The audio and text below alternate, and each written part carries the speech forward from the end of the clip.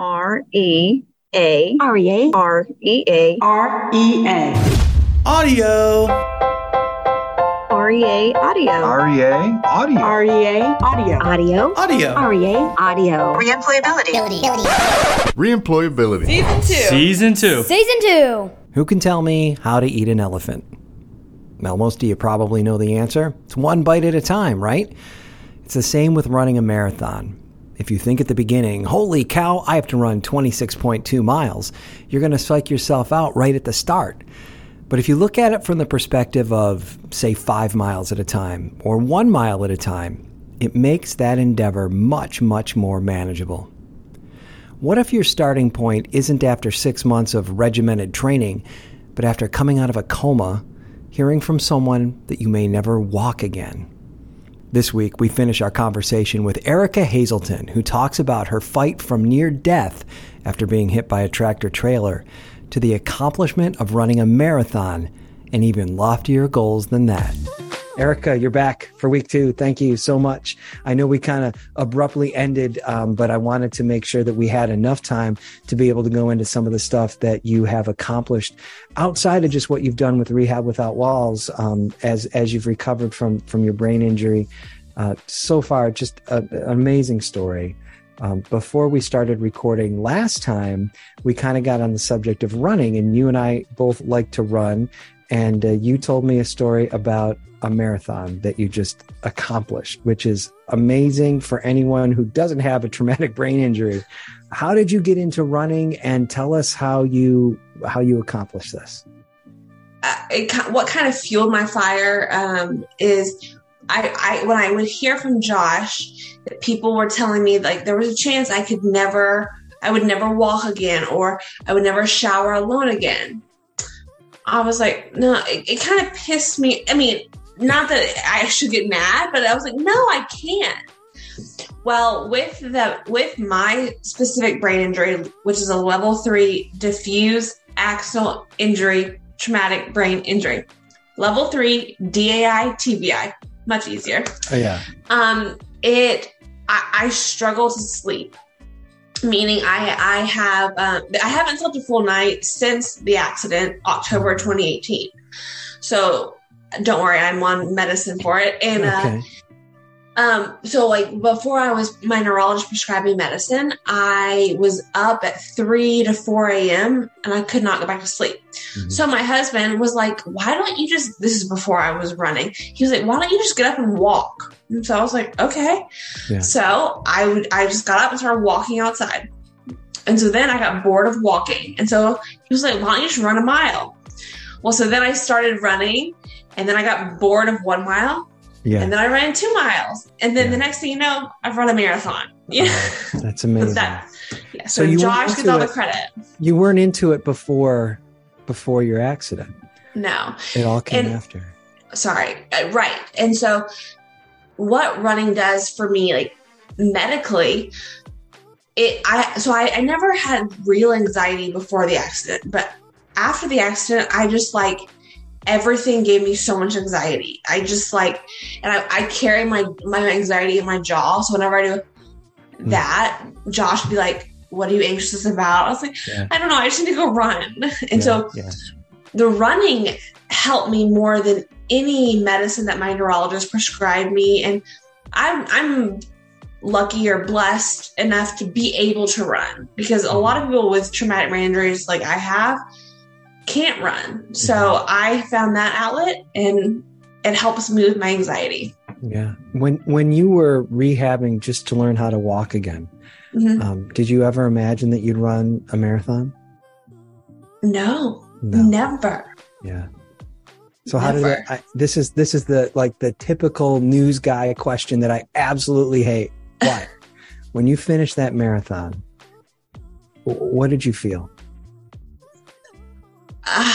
I just I did it. Yeah. I just ran 26 miles. I didn't have to feel the thought like I almost died 3 years ago. Mm-hmm.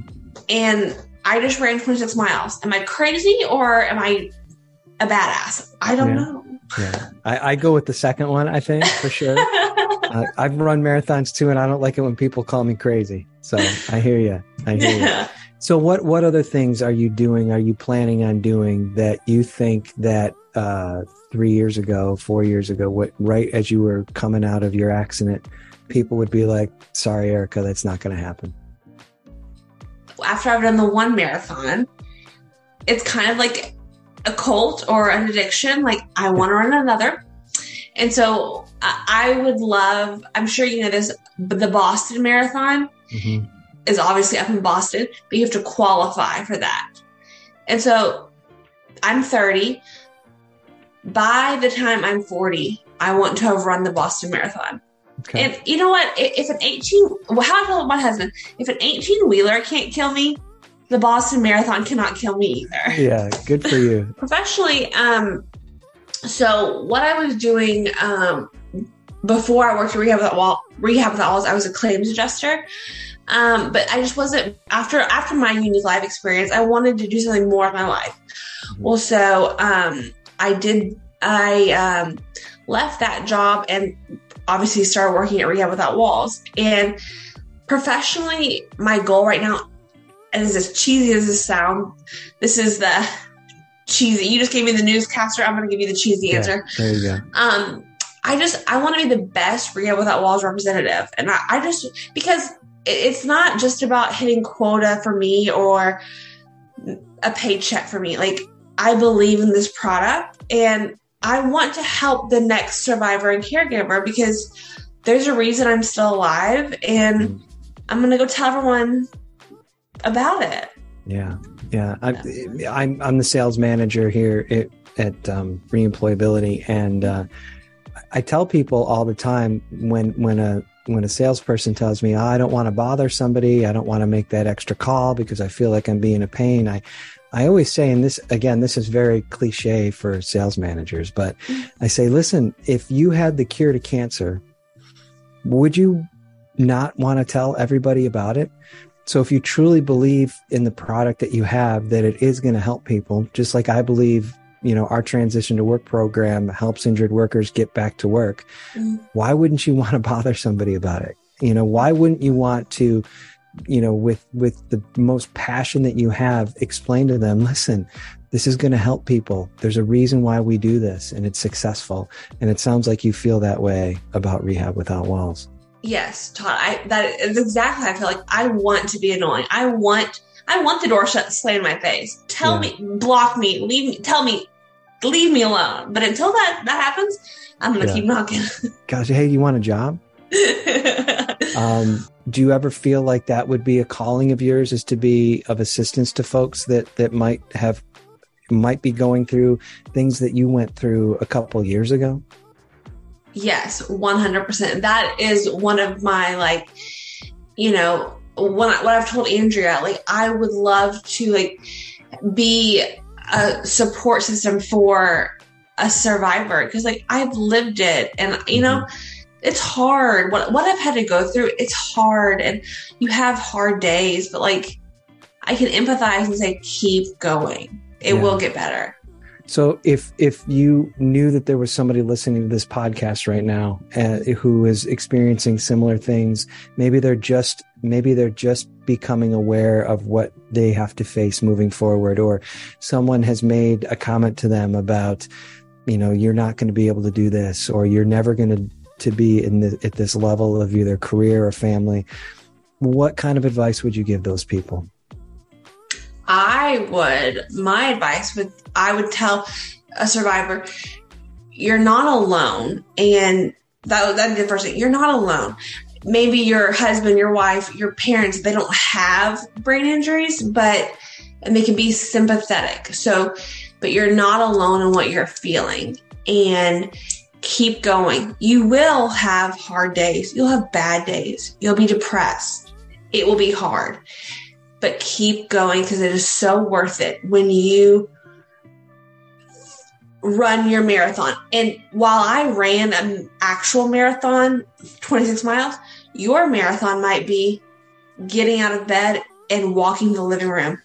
That is still great, because you did it on your own. That's great. Mm-hmm. And props to you. So I would love to tell people like, it'll be hard, but keep going.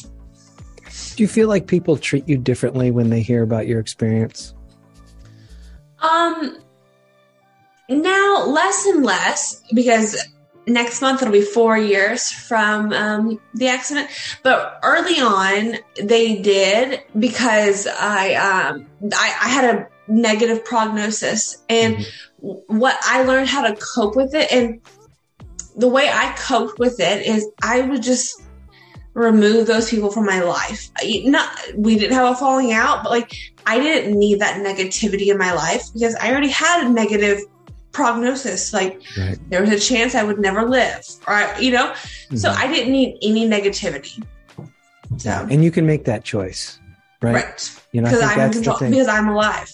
Yeah.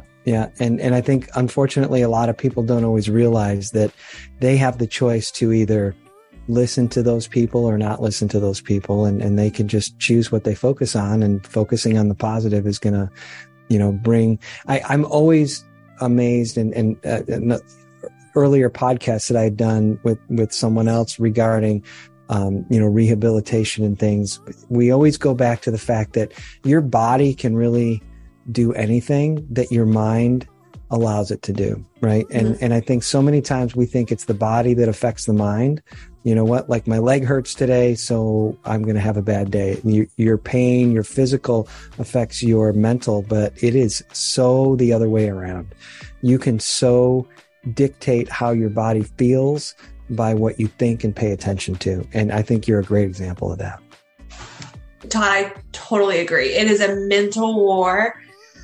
Like before I ran the marathon, I hadn't done a long run in 2 weeks. So I was like, I'm not able to do it. So it was just a mental war. And I won because I was in control. And I told myself, you're going to do it because you don't have another option. You do it. Yeah. So, Erica, thank you so much for spending some time with us. 2 weeks. I know we took a lot away from your work day and from your family. And it's been really a pleasure. I know you just wanted to talk to me more. I did. Well, I hope you come back sometime. Would you do that? Yes. Awesome. Thanks, Erica. Rehab Without Walls is the organization that you're with. They're doing wonderful things. You can check out their website if you wish to get more information. And Erica, I'll talk to you again soon. Thanks. All right. Thanks, Todd.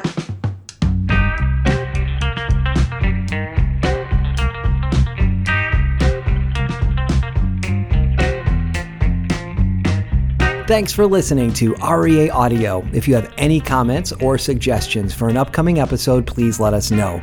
You can find us on Twitter at REA Audio Podcast. That's the best place for feedback and show suggestions. Also, please follow REA Audio on Apple Podcasts or Spotify or Stitcher or wherever you get your podcasts. You can also check out more content at listentorea.com. If you have a story to tell or you know someone who does, please don't be shy.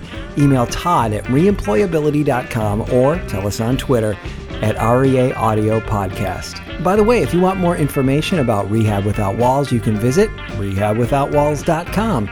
We're going to put a link in the show notes. Have a great rest of your week.